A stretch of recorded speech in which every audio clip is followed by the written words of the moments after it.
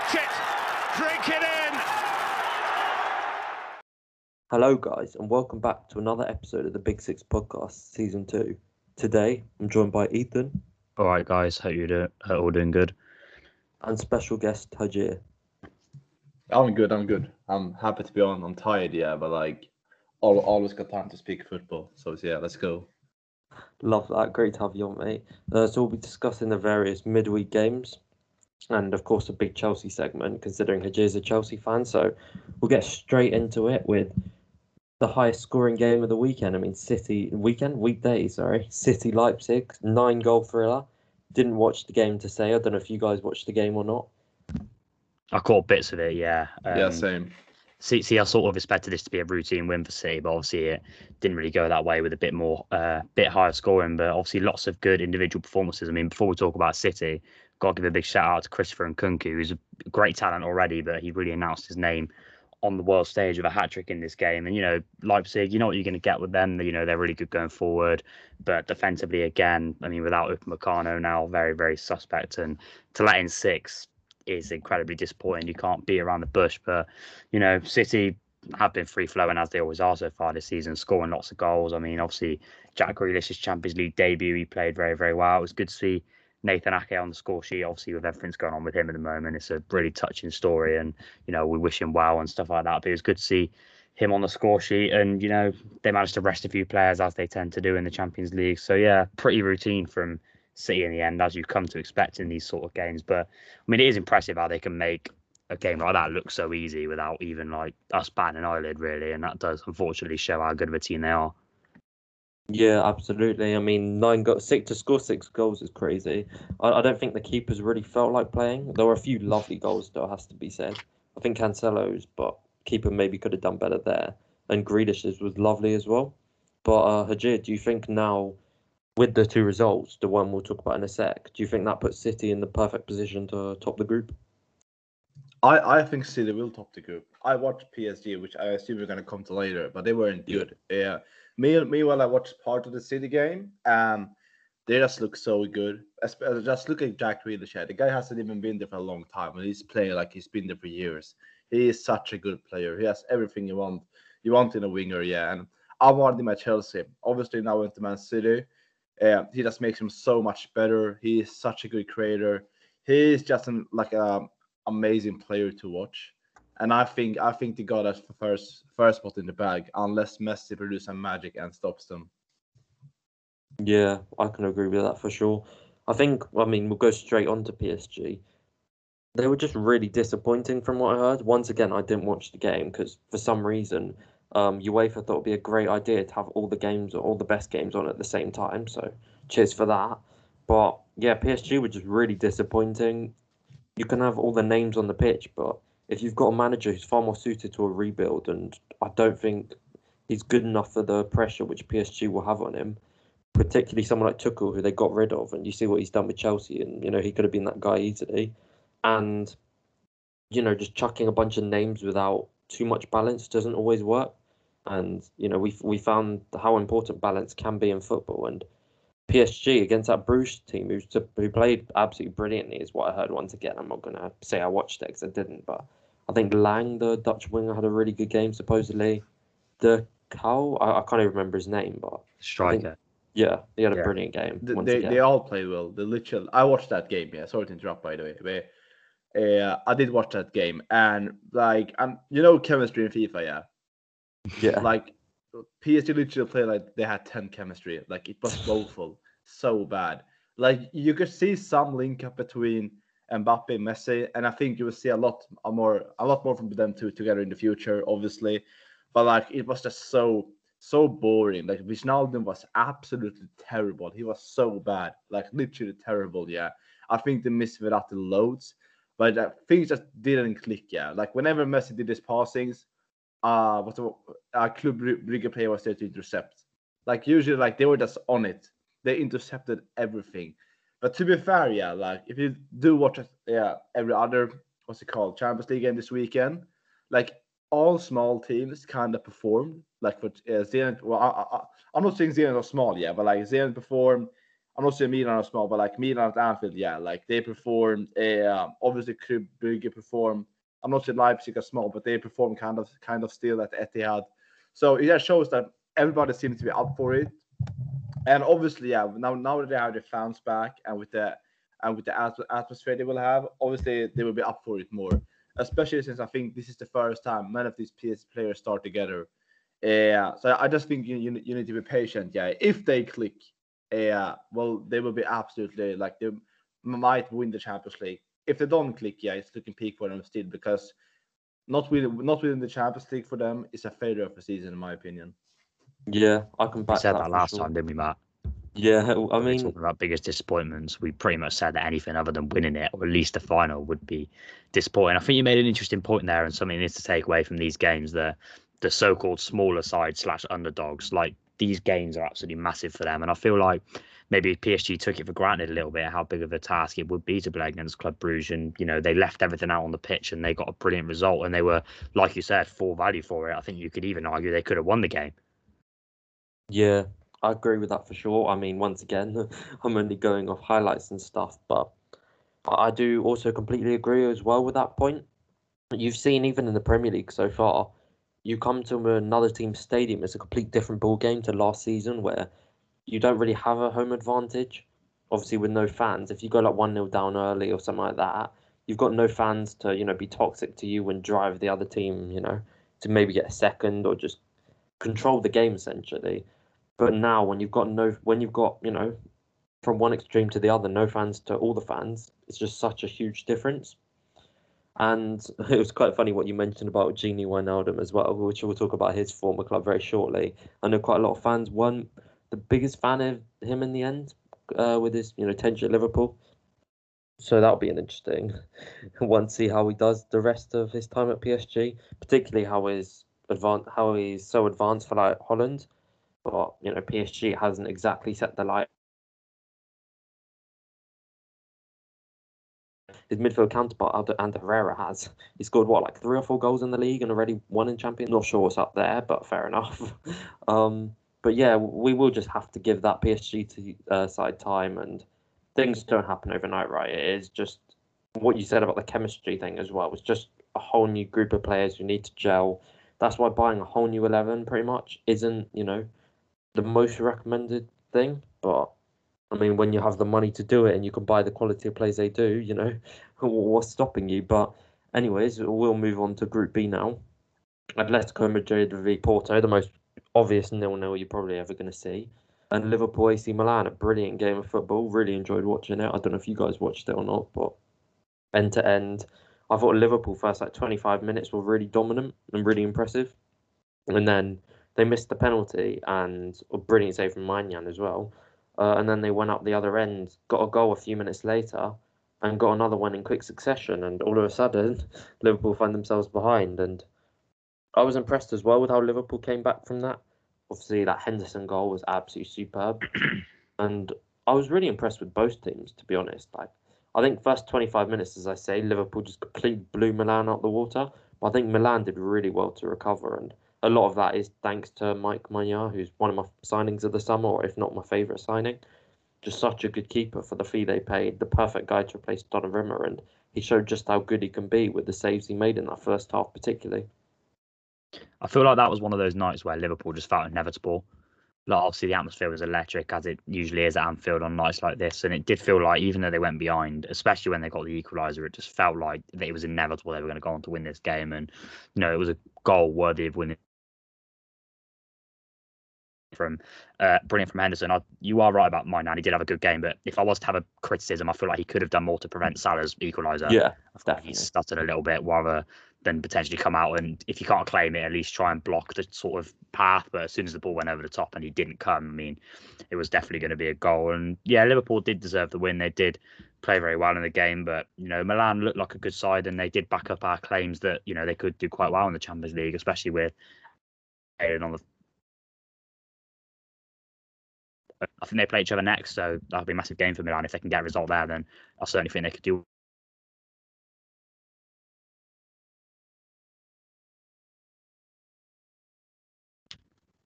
It's almost like this group is split into two types of teams.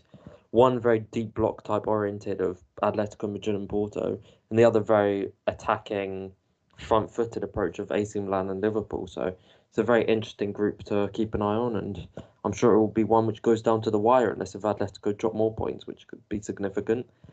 I won't really say too much on Group C. Dortmund did well to beat Besiktas at Besiktas, what we spoke about with the home crowd.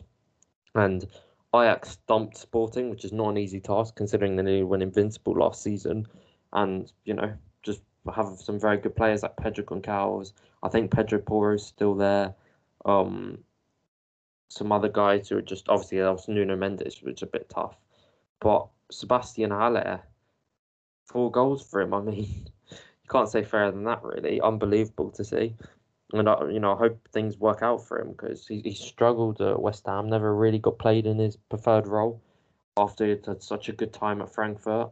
And, he goes to Ajax and gets 4 goals and he's not been like insane, but I think he's been pretty good since coming to Ajax. So that's a good thing to see. And then the next group is also quite a self-explanatory one. There's not really much to say. What Sheriff somehow managed to, well, not somehow, I mean, they clearly deserved to, or they just beat them regardless. Well, I'm looking at these stats now, to be fair, 75% possession for Shakhtar and nearly double their shots, but they lost 2-0 to Sheriff. I'm not even going to try to pronounce that, to be honest. So fair play to that. And Inter and Real Madrid just came out on top late on. So that's a big win for them. And that not all but solidifies their spot, like in the group, but you need a bit of a miracle for them not to come at least second. And onto a more important, another game which actually has some talking points to it. Well, I say that on the perspective of the teams, but not on the perspective of the game. Barca Bayern, 3-0 Bayern. You have this game 5 years ago. You're like, wow, it's going to be an absolute classic. But where do you see Barca going in the Champions League this year? Not very far, if you were to ask me that. This is actually the first time I've watched them this season, and it just really hit me how much they are in trouble. Like, I knew they had a lot of issues, but watching them for the first time, they were just so off it. They barely even created a clear-cut chance all game, and they were just completely and utterly scored by Bayern Munich. I mean, Lewandowski, as always, his record in the last couple of years has been absolutely absurd. And again, you have people hating on him all the time, but I'll never understand that personally. Again, he showed he can do it on the big stages. Musiala and Sane, very impressive as well. And just as a collective, Bayern just how much of a force they are. And as for Barcelona, I think they will get out of the group, but it also wouldn't surprise me if they didn't. I think that they could be a team that potentially, leads the competition early. I'd be very surprised if they got anywhere further than the last 16, for example. I think they're just not very good anymore. I mean, I know they've got a lot of players to come back from injury, which is fair enough. So maybe that will help them with the likes of, Dembele, Ansu Fati, etc. But not looking good for Barcelona at all. I mean, it was good to see Pedri back, but didn't have as much of an impact on the game as he'd have hoped. And the same with the forward players, really. Yeah, I agree with that. I mean, I thought Memphis was actually quite bright in that first half, but De Jong just wasn't quick enough to get away from his marker, and it made Barca unbelievably predictable. Like Bayern could play that high line, it wouldn't get exposed. And I think just from the off, Bayern just looked a team in complete control, and it never looked like they'd lose anything. So on the contrary, Hajir, do you think Bayern can win Champions League this year? I think obviously Bayern are one of the favorites to win it, but I don't think they will win it. I think Nagelsmann might need a little bit more time before they actually reach like that top level. I think the likes of PSG, I'm gonna say Chelsea and Man City are more of a favorite in my eye than what Bayern Munich are. And them beating Barca 3-0, yeah, like it's nothing to brag about, really, in my opinion. Obviously, they're a good team, yeah, but Barcelona does such shambles. Like they have maybe 4 or 5 players that should realistically start for them in 2021 that are actually good enough, and that's probably like Depay, obviously Frenkie de Jong, Pedri, Puig, who more do they have? Probably like yeah, like there's like 4 or 5 players. I've always said this, yeah, this is an unpopular opinion, but I've always said if Barcelona grabbed what's his name, Matthias de Ligt, that season where Ajax really blew off and he went to Juventus, I think Barcelona today would be in a different position. I think it would be so much better. I think it would just change so much. Yeah, going from Lenglet to De Ligt would have been such an upgrade. But that didn't happen, yeah. And since then, things have just gone downhill for them. Like, they look terrible. I think whoever plays them in the round of 16 or round of 32, whatever it is, yeah, they're getting slapped up. Like, but Barcelona are getting humiliated because they only have 3-4 good enough players. And some of those players, yeah, wouldn't even start for one of the best players in the world. So if you actually deep it, yeah, I would probably say just De Jong starts for. He doesn't even start for every team in the world. Like, he's pretty much just the only player that might start for every team in the world. And Barcelona should have at least 6-5 of those players that should start for every team in the world, but they don't anymore. But to answer your question, yeah, I don't think Bayern Munich will win the Champions League this year. I can't lie to you. I still think, obviously, the defense is good, but I think you can score against them if you're on it that day. So yeah, I don't think they were gonna win it. Yeah, that's all interesting. With a Barca point of view, I'll start with. I agree, but I also don't think they're a million miles away from getting back to the top. They just need investment. And the issue with Barca is they've invested before, but we all know how wrongly they've invested. However much on Griezmann just never really did, replicate his Atletico Madrid form, and now he's back there. However much on Dembele, Frankie's one of the exceptions. Matt, you know what I think is, sorry to interrupt you. You know what I think is, yeah, like, I disagree because I think they have loads to change. First of all, they need to change the manager. He isn't the one. That's the first point, yeah. Second of all, pretty much the whole back line, like all of those, even Ter Stegen, I'll watch Barcelona last year, yeah. And even Barcelona fans don't rate him. Like, you need to change pretty much the whole back line. So that's 5 players. Then you have a midfield. Maybe add another star player into your midfield, even though you have Pedri, Puig, De Jong. Maybe another star. So that's 6 players. And then maybe 2 good players that can play with Memphis. So that's probably around 7-8 players that needs to come in for them to be at the very top again. And the new manager. And I think that would take a year. And especially now in the depth you're in, I just think that is such a hard task, especially by the way they change things, like at the very, very top. Like, nothing changed, like nothing happens. It like looks terrible. And I wouldn't be surprised if De Jong leaves soon as well. And if De Jong leaves, yeah, then that team will just crumble even more. I hear it, but at the same time, like, I definitely agree. Right, they're a while away from being what they used to be, and they probably won't be back at that stage for a while, right? But I think they could make do with Alba for another season or two. I know he got most assists or something. It's not even that. It's just he's not like an urgent upgrade or anything. Araujo, I think, is really, really good. He just needs a partner. Dest, I think, is a good player offensively, which is, what's so important about wing backs nowadays. And keeper definitely needs to be upgraded on because they have Neto and Stegen. That's just not good enough. I like a few of their midfield options. I like a few of their attacking options. I just think they need someone like Pedro Neto, someone like Bernardo Silva, like 1 other or 2 other midfielders and a defender and a keeper. So it's a lot of players, and unfortunately they just won't invest that sort of money for what they need. But then again, Spanish clubs seem to find money out of literally nowhere. So we'll have to wait and see with that. But on Koeman, I don't think he's ever going to be the right guy for Barca, but I also don't think he's to blame at the moment. I think they're scored he did quite well with them last season. I think they had the highest chance creation in the league. I watched them quite a bit.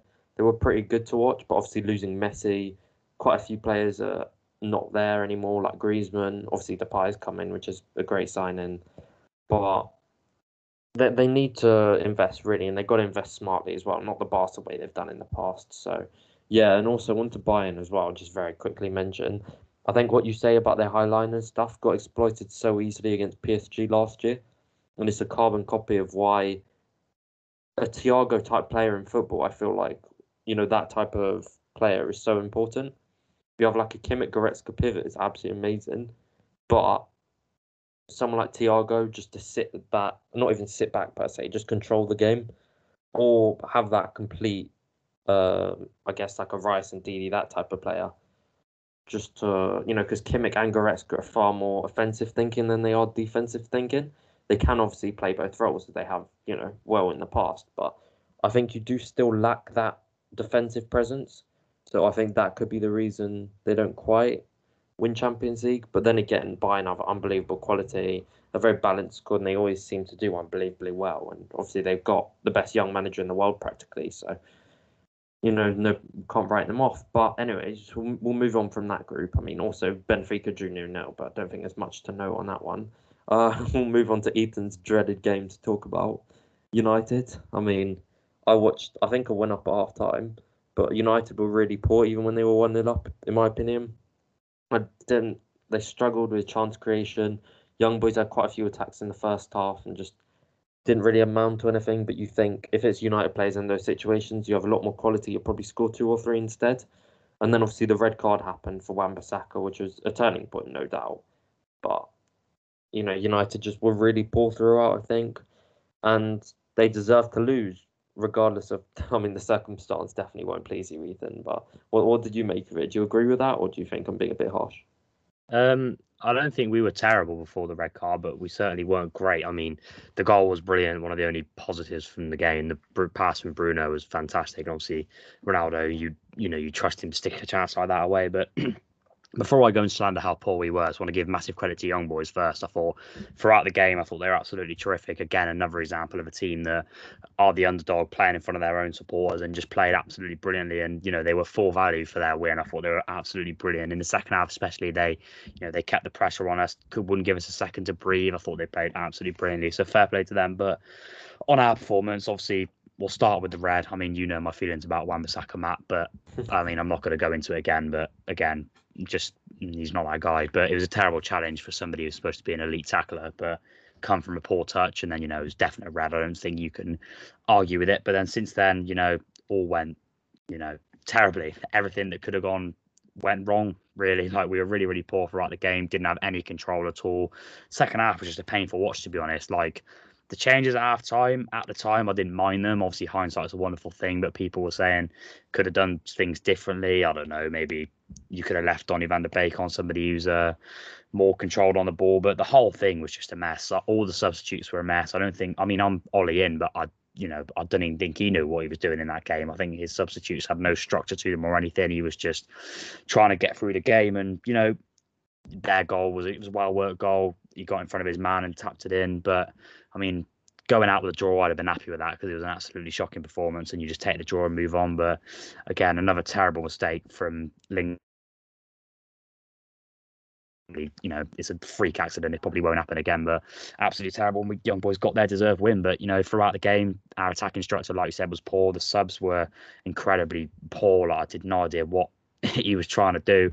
I don't think there was really any outstanding performances at all. I mean, it's good to see Ronaldo get a goal, good to see Bruno get an assist, but other than that, very, very poor. And it's left us in a really bad, place in the group, because next game, a must win, and we know what our history is. In normal time, all 5 meetings between United and Villarreal have been draws, and now that game suddenly becomes massive. So going to be a bit nervy for that one. If we can win that, then I mean, I'll excuse it, but we need to bounce back against West Ham, because the morale is on the floor after that, even with the fan base. Like, I mean, I did think some people went a little bit over the top, but it was an absolutely shocking result. And I've seen a lot of terrible performances, post Alex Ferguson, but that's certainly right up there. It was really poor. Yeah, I think as well.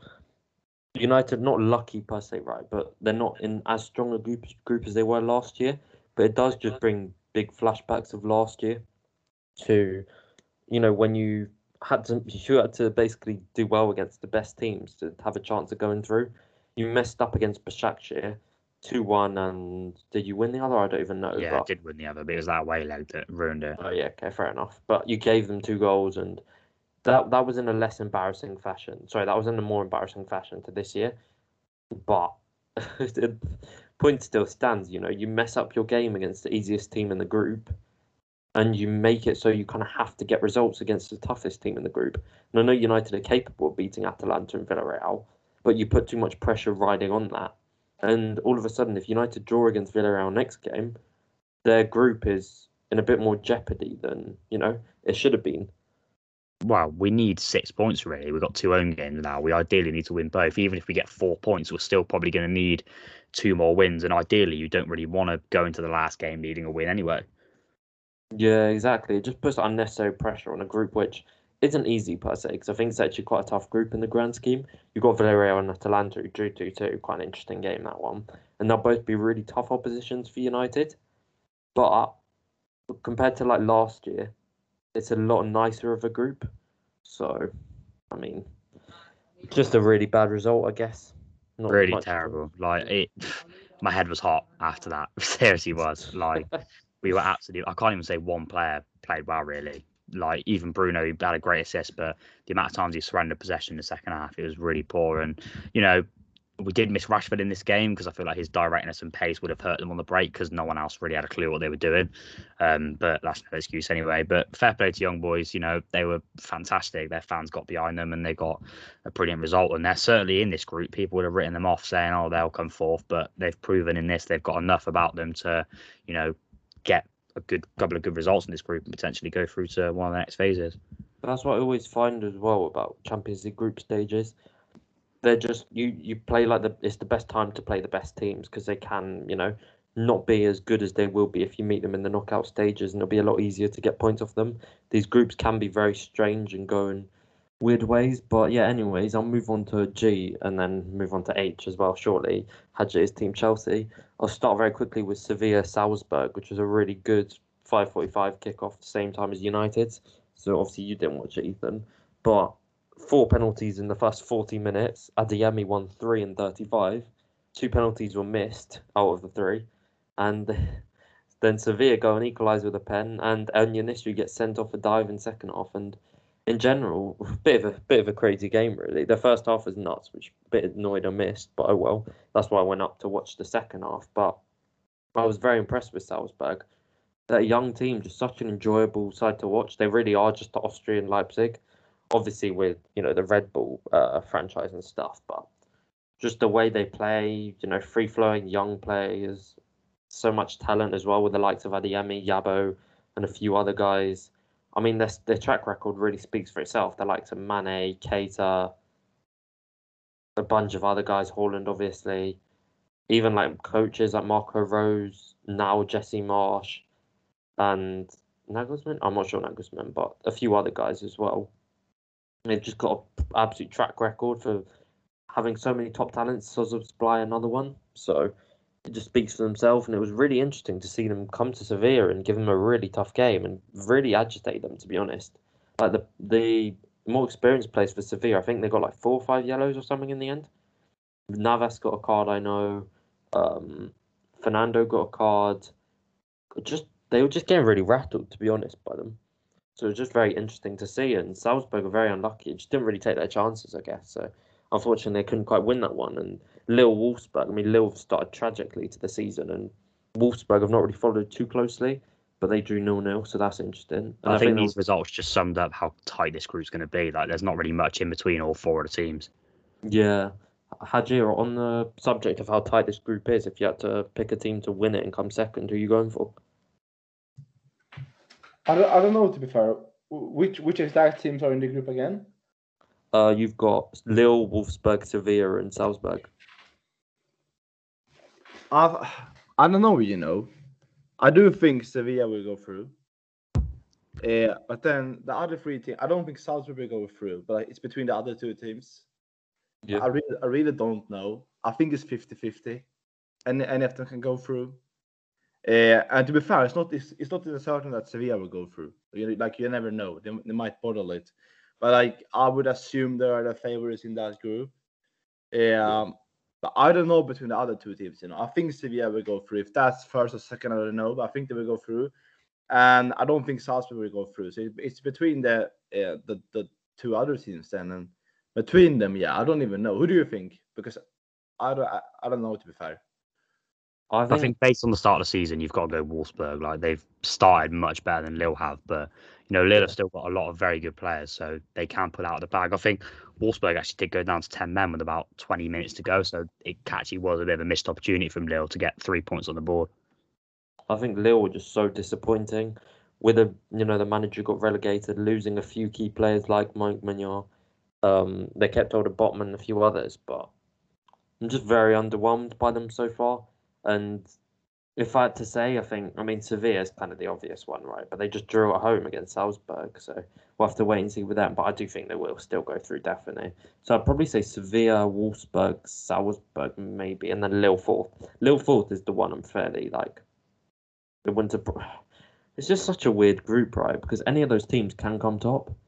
Yeah. If you're talking about last year's Little, there's no reason they can't top the group or get to that stage. But this year's Little, they've looked to shambles, but things can turn around in a matter of moments. It can just click for them. But it's unlikely. I just don't see it really. So I'll go for Sevilla, Wolfsburg, just about Salzburg and Little. But Salzburg are a really, really interesting team. Not just from the fact they drew 1-1, but I just think they're a really interesting team. A bit of an unknown team.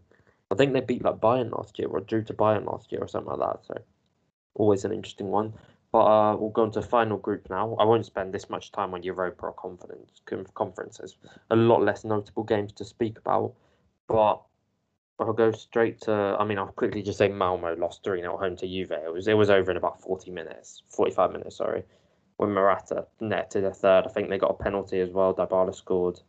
So it was just a very self-explanatory win for Juve, and they've started the season horrendously, but they got a much-needed win on the board. So it'd be interesting to see how that goes with obviously the league confidence and if they can pick things up in other competitions. But I'll move on to the game. I'm sure you've been waiting to speak about Hajir. Or what did you make of Chelsea's game against Zenit? They won 1-0 at home, and Lukaku just about managed to get a win for you guys. So what do you think of it? It was a weird one, Last season we wouldn't have won that game because we had pretty much one chance the striker had one chance and he buried it. That was a class header from Lukaku, and it just shows the quality he brings to the team. But we didn't play well at all. We played terrible, to be fair. And to be fair, that's like what's the name? Zenit were just on it, Like it proves my point I made earlier on the pod. Yeah, like everybody seemed to be up for it in the first game week, and they were up for it. So we didn't play well at all. But at the same time, obviously this is in the Premier League. But like in the Premier League, like even the games where you play bad, you need to win for you to become champion. And we kind of got those signs against Aston Villa. Yeah, and saying it now, even though Aston Villa, when Jorginho came on, we looked so much better. But like still, we didn't play well. Obviously, we have some individual brilliant performing players like Christensen and Riediger. I honestly think they've been two of the best center backs in the world in 2021, especially Christensen. I wasn't even a fan of him, and I didn't even. Obviously, I cheer for all my players, but I didn't cheer for him like that. But he's kind of become my favorite, like one of my favorite players. And just shows his quality, like a Rolls Royal defender. I'm telling you, he is so good. He is literally impeccable these days. He played well. Rudiger played well. Obviously, Lukaku got his chance. Aspi with the assist. But we didn't play as a team. We didn't play well. But we still got a win, and that might be a good thing. It depends on which perspective you watch it in. Yeah, it was a really frustrating game. That is for sure. And I was unbearable during the game, and maybe that just shows how spoiled Chelsea fans are these days. So when something doesn't go your way, like the way it should do, you just lose it, and that kind of happened to me. But we got a goal. We didn't consider a single goal. 2 clean sheets in a row, even though we didn't play well. And it's massive 3 points. But I think when we play Juventus here in the next round, I think we were up for it, especially when N'Golo Kante is back, especially when as Chilwell is back, because Alonso has been playing for a while. But at the same time, when I look at Chelsea or when I look at any team in the world, like the best teams in the world, their wingers are world class. Like there are some of the best wingers in their position. Look at Liverpool. Look at Bayern Munich. Look at City. Like these teams have pretty much world class wingers. While I still consider Mason Mount as a midfielder, so I'm not counting him in here. But Callum Hudson-Odoi doesn't get his chance on the left, which annoys me loads. Ziyech plays like he doesn't care. Like he is terrible. I love Ziyech. I think talent-wise he's unreal, but his performances are just terrible. Werner, I'm not gonna talk about Werner. Yeah, I can't believe he's still playing for us. Yeah, with all respect to the guy, I think he's so bad. Well, who the more? Pulisic is just injured too. Like he's just too injured. And Kai Havertz, he plays well. He's inconsistent. I always said, I think to see the best out of Kai Havertz, we need to play a 4 at the back, so you have one more attacker with him. But still, Mason Mount didn't have a great game either. I can't sit there and lie. But we just didn't look good at all. But we got a 3 points, yes. I'm not gonna sit there and cry about it, but we didn't play well. But at the same time, I think when we play Juventus, I think we show them level. So I'm pretty calm still. Yeah, fair enough. As you say, when you don't play well and you win, it is a big sign of I guess a mentality team or an inevitable team, if you will, a team which will go like incredibly far in competitions and in the league. It's just the main thing of not making a habit of it. You can edge games 1-0, but by playing well. You'll have a few games in a season, or maybe 5 to 6, 7, 8 games in a season where you don't play at all well, and that's when you do need to win 1-0, just like you did against Zenit. And it's important you got 3 points to start off the group because, to be honest with you, I think you have one of the easiest groups in the Champions League this year, just because of how bad Juve are this season and how good you are as well. So I can't see anything going Yeah, wrong. I agree. I think our group is too boring. Like, I want to have one team. Yeah, we were super excited. Yeah, obviously Malmö is Swedish, so it's kind of exciting still. But like, we're still gonna batter them. Like, even if it just isn't a fun game. I wanted PSG in my group because that game would be so fun to watch, and I think we would have beaten them. But at the same time, yeah, I'm not considering cry about also not having tough games. Yeah, in the Champions League in the group stage, it just makes it easier for us later on. But I agree. Yeah, our boarding is apart from the champions of Europe, which we are. The other teams aren't that good. Yeah, even like getting like a Leipzig or something, just like that unknown team. I feel like. So I think Juve are just so. I mean, if they turn things around, fair enough, right? But I think they made a dead manager appointment. Obviously, lost Ronaldo, and they're just such an underwhelming, confusing team. And obviously Malmo, I mean, they're not really going to be much competition to Chelsea. Fair play if they somehow get anything, but doubt it. And also, I'll just quickly say as well, fair play as well, what you were saying about Rudiger and Christensen. I've not really been a fan of either in the past, particularly Rudiger, but just come to admit the guy's just done so well. I know three at the back obviously would help him more because he's a very aggressive defender. And, if you're three at the back and you're aggressive, it's a lot easier to be in that system. So you have more leeway if you step out than you have other guys to cover for you. If you want to carry the ball, which he does quite a bit, and you've got other guys as well to cover for you. But I think the best part about your back three, whether you get found out in the back three and you need to change to a four, I think your best part about a back three is the main thing is just the versatility of your players, like the traits they all have or the qualities they all have. Like Christensen, you saw him play as a six for Denmark when things weren't working for them. Rudiger, as I say, really good ball playing defender. He, obviously very good defender in other aspects as well. Very aggressive, and Thiago Silva is just a complete package. I don't even care his age anymore. So I think you're in very good stead with that. You could still do it, one more centre back, considering Silva is what, like 36 now, and I absolutely love the guy, but obviously he's not going to be able to go forever. So do you Matt, think one more yeah, season? yeah, that is exactly why I don't want Kunde, because obviously Kunde is a superb player and a free at the back and as a backup right back. But I want the proper center half. Yeah, because obviously Rudiger is a unique player. Yeah, he's unreal, but I think Christensen is our best center back with Silva. I think Christensen these days he does like he's a la Victor Lindelöf. Yeah, he's obviously Swedish. Yeah, but like Christensen has become what Lindelöf should have become. If you might understand. Yeah, obviously Lindelöf was supposed to be this big player, aggressive, and I don't even know what. Yeah, and I kind of felt like Christensen is becoming that player instead now. So he's unreal. Yeah, but I just think we just need another center back that can play in a back four. Even though I do think Rudiger and Christensen these days could play in the back four together, because I just think like the way you mentioned it, Matt, the way they've become better in the last 9 months has just been incredible to watch as a Chelsea fan. But yeah, I do agree with you. We need another centre back.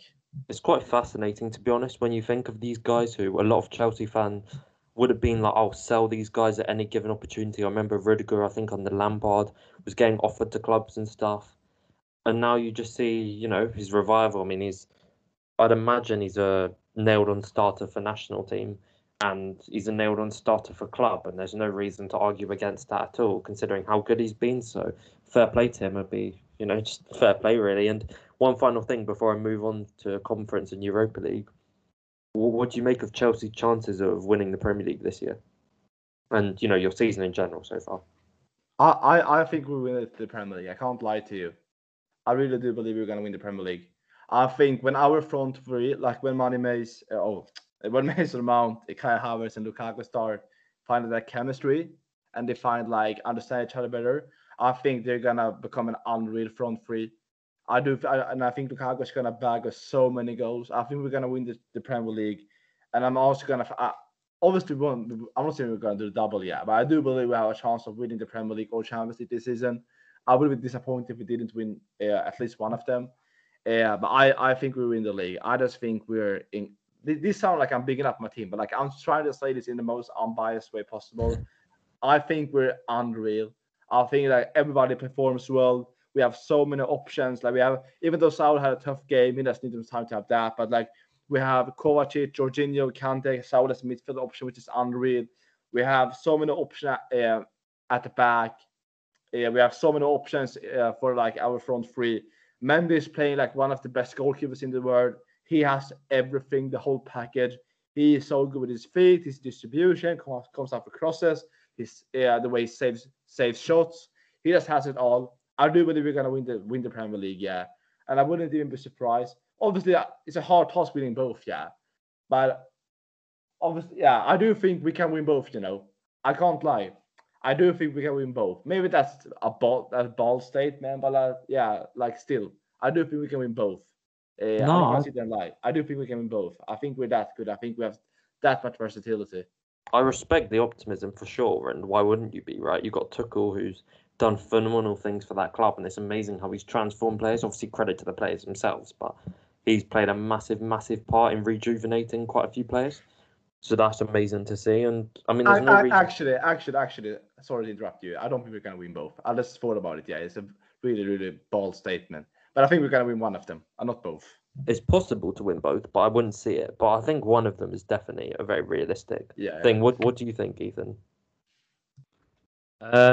They are certainly good enough to win both. I still probably fancy City for the league, but Chelsea probably second favourites. And, we saw how good they are last season in the Champions League, and they've just strengthened even more this summer. So I certainly agree. I think you probably will win one of the two. I mean, doing the double is very, very tough. So that would be one hell of an achievement. But I could see Chelsea winning at least one of the two, yeah. Oh, fair enough. I mean, you can't really argue against it, particularly with how things are at the moment and how things have been. But one final question I'll just ask on Chelsea as well. Obviously, there's been a lot of talk about the 3 at the back and the 4 at the back. Do you think you'll get found out at any point? And do you think, how do you think you'll adjust if you do get found out with a 3 back? I think we benefit more of our players if we play a back 4. I've said this for time. I think we need to play a back 4 more often so we can be versatile. I think when we go back to back 4, it will suit Mason Mount even more, and he's one of our best players. He can play in the number 8 position. Reece James, we go back to his right back, like proper right back position. Chilwell, we go back to his left back position. We can have the proper wide wingers like Pulisic and Callum Hudson-Odoi on the wing. Same with Ziyech and Kai Havertz as an inverted right winger. I think we would benefit from going back to a back 4. But I just need to see it more. Like I need to see us play a back 4, maybe in the cup, maybe in some Premier League games. Yeah, like when things doesn't work out for us and we need a goal, yeah, switch to a 4 at the back. Like just try to be versatile. So if God forbid our 3 at the back would get found out, then you can switch to a 4 at the back. Yeah, no, I completely agree with that because I was just thinking as well. I mean, not to obviously. I mean, one of the only good things Arsenal have done recently. Unfortunately, we're your bogey team up until this season now. But we were the team we put out that blueprint of just matching you, player for player, really, and managed to beat you. I know it wasn't really the most deserved win in the world, but is that sort of blueprint, and I'm surprised other teams haven't replicated that because it was shown how you can beat Chelsea by doing that. So if more teams do that, I guess that's when Chelsea would have to adjust to a 4. But I think the main thing is as well just not dropping many points when you are adjusting, because that is the pivotal time of if you can win the league or not, because you can't afford to drop 9 points or something in a few months just from adjusting. It's got to be something which is a pre-instant, and if you drop a few points, that may be bound to happen, but you can't afford to drop too many, particularly when City, Liverpool and others are in the league. But anyways, I'll move on to Conference League incredibly briefly. I'll go over about 2 games here because I don't think you want to hear about FK Jablonec and CFR Cluj. So I'll just go to Rennes Spurs, which was obviously the main game in Conference. Quite an interesting game, really. I think Spurs started off the game well, and then from when I watched after that, Rennes were just all over them and they couldn't even get a touch of the ball. And then Bergwijn went off injured and they brought on Højbjerg, I think, and that actually benefited them quite a lot. But once again, I mean, I just think Nuno just wasn't the right guy for Spurs, and I think it's just such a negative style and stuff. I think he played a more attacking lineup, though, to be fair to him, and obviously Bergwijn coming off wasn't at all ideal for him. And I think Harry Kane struggled or just didn't look like himself. Quite a few Spurs fans and stuff had said, but I mean, this is by far the toughest team in their group, and it's actually quite a tough game for a Conference League. But you doubt they'll struggle in this competition really, or at least in the group stages. But it was interesting to see that game against Rennes. I don't think there's too much to say on it. I don't know if you guys have anything to add on it. Can't lie. Don't intend to watch too much of the Conference League with all due respect. Yeah. Or at least Spurs. I watch Roma. I watch Roma and West Ham within the Europa League, but I don't watch Spurs. Yeah, I can't blame you at all. I mean, I only watched the last 25 minutes of the first half, and that was it. And that was probably like a decent part. Ended 2-2, so I'm not really one to even keep an eye out on for, to be honest. Two toughest teams in the The group. disrespect. Wow. Nah, it'll be an interesting watch later down the line, I'm sure. But anyways, I mean, I'll move on to the only other game I would be talking about in the Conference League. You being a massive Tammy Abraham fan, Hajir, and obviously Mourinho used to manage Chelsea. I know what Ethan thinks about Mourinho, but they won 5-1 against CSK. Don't even know the team, if I'm completely honest. I believe. Oh, okay. It just cut off at the end, so I couldn't really see. But Pellegrini, I think he's in talks for a new deal. Got two. El Shaarawy got one, who scored a phenomenal goal on the weekend to win it against Sassuolo. Mancini got one, and obviously your boy Tammy got another. So, what do you make of Roma's start in general and Tammy Abraham? Obviously, you're a huge fan of his, but what do you make? I can't lie to you. I'm gonna sit there and lie. I had a game on, but I didn't bother watching it. I just watched it when Tammy came on. I can't lie to you. So but I did what I saw glimpses of it. I was on my phone, so I saw glimpses of the game. I saw the goals. They look good still. I just think they need to create more chances. The chance creation isn't high enough, and I think they need to create more. But Tammy played 10 minutes, 15 minutes, and he got his goal, a class goal, just got in behind, chipped the keeper, and that was the goal, the 5-1 goal. Yeah, he's looking good. He's looking like he's really, really trusted by Mourinho, which obviously fills him up with confidence. He looks really well. We have a buyback clause on him, so hopefully he comes back in the future. But I do believe Roma will win the Conference League. I think they will play Spurs around the semi-final, final, where Spurs will bottle it. And Roma and Mourinho will dunk on them once again, and I think they're going to win the whole thing. I think that'll be a tragic game to watch, to be honest, at that point, because the honeymoon period would be over for Mourinho, and obviously we know how Nuno and Mourinho's tactical philosophies are in general, so I'll probably pass watching that one. But what do you make of Roma so far this season, in Serie A? Do you think that's sustainable, or do you think that's just Mourinho's honeymoon period and that will come to an end shortly? Because they weren't very good on the weekend, for example, but just about managed to win for an absolute wonder goal from El Shaarawy. I think they're organized. I don't even think they look bad during the weekend. As I said, that's the chance. They need to create more chances. Yeah, I think they're playing well. They've obviously won every game this season, I believe. They look organized. Tammy is dropping deep, being part of, he's part of the creativeness in the team. I do believe they can win the Serie A.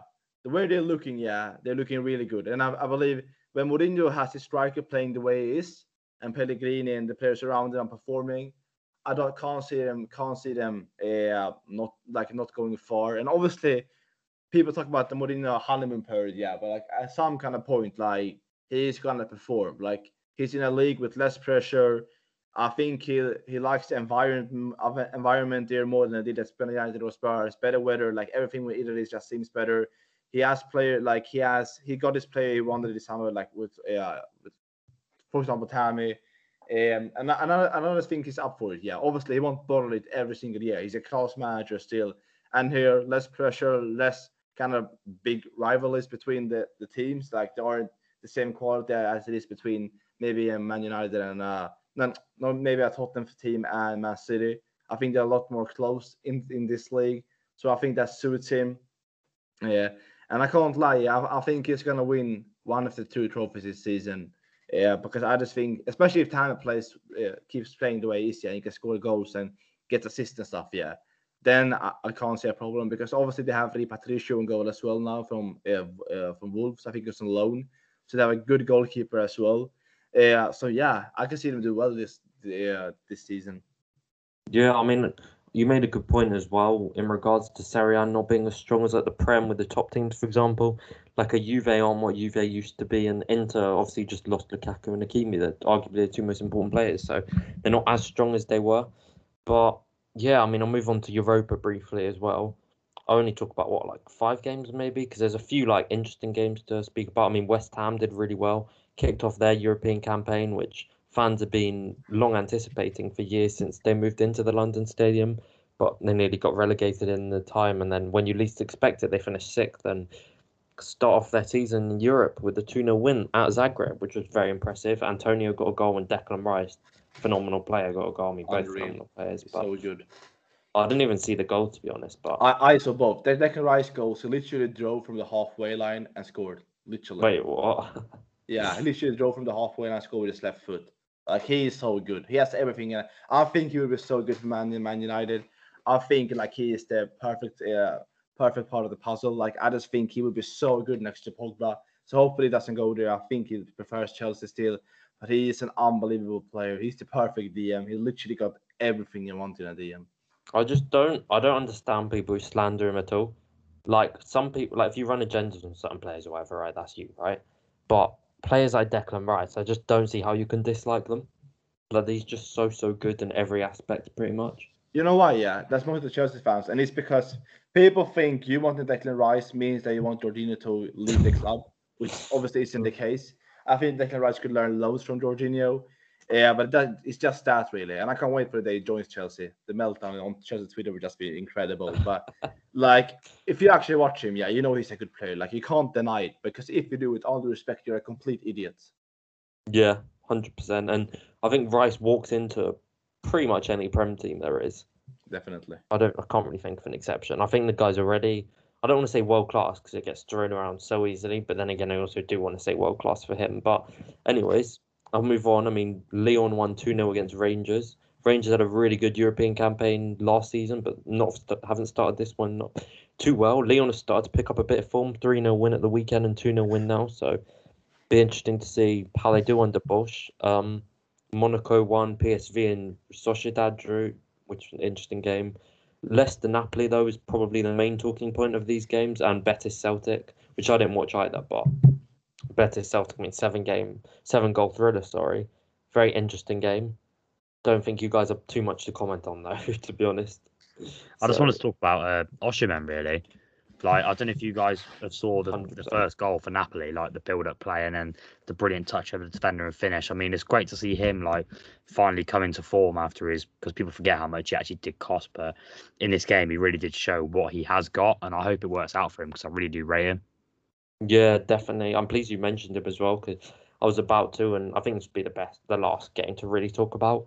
But yeah, Osimhen was just mightily impressive. I turned on in the second half, and Leicester were 1-0 up, I think, at that point. Scored an early goal for Jose Perez, which was well taken. Good for him to get confidence, but don't think the guy's good enough at all. Barnes scored a phenomenal goal as well for Leicester, and indeed he got a second yellow later on, and obviously Osimhen got that brace to level things up. And I think Napoli were a bit wasteful with their chances, but Osimhen took 2 of his absolutely superbly, and it just showed what type of player he is with the whole game, not just the goals, just his movement, his running the channels, his aerial ability. Obviously, that header was brilliant. The control to get to the position, to get it over Schmeichel, the strength to get into the position. I think he's just a complete real deal. And for a team like Arsenal, we're crying out for a striker. He definitely should be the guy who's right up there on that list. But obviously, as you said, he cost 70 odd million. So I mean, yeah, and they're not going to sell him for a loss, are they? That's the only thing. Like, it's not too ideal, but hopefully Napoli can do us a solid after we stole about 8 players from them. Doubt it. But what do you make of both of these teams' chances of winning the Europa? I think we're talking about Leicester, yeah, right, and Napoli. Both of them, yeah. Yeah. I think they're strong contenders, but at the same time, I do believe Man United might have a shot on winning it this year. This is the 3rd year. Soon it's going to be a 3rd year, yeah, when it get knocked out. Yeah. And what, you think we're coming 3rd? I think you're gonna bottle it, pal. Interesting. All I right. think, and so I mean it's between Man United and I don't think Leicester or what's the name, Leicester or Napoli will win it. Yeah, I think this might be a bold shout, but I think West Ham have a big chance of winning the Europa League this year. Interesting, very interesting. I think they look good, yeah, and I think they have, especially with Zuma at the back now. Like with all due respect to Dawson, going from I know Chelsea fans act like he's a bum, but he's a top defender, yeah, for a team like West Ham. Going from Craig Dawson to Zuma is such a big upgrade, and when you have the likes of Suchik and Declan Rice in front of you, and Mikel Antonio scoring the goals, I just think you have a really strong team. So if they stay injury free, I can see them winning, yeah. But obviously, if Man United do bottle it, they have a chance as well. Well, I hope so. I mean, if you have Man United, if you have Ronaldo, then you should win it. I got a question as well. Obviously, you're bringing up United, which we'll have to see if they mess it up that badly. But there are other teams as well because of how strong some of the Champions League groups are. You've got a group of Liverpool, Atletico, Porto, and Milan.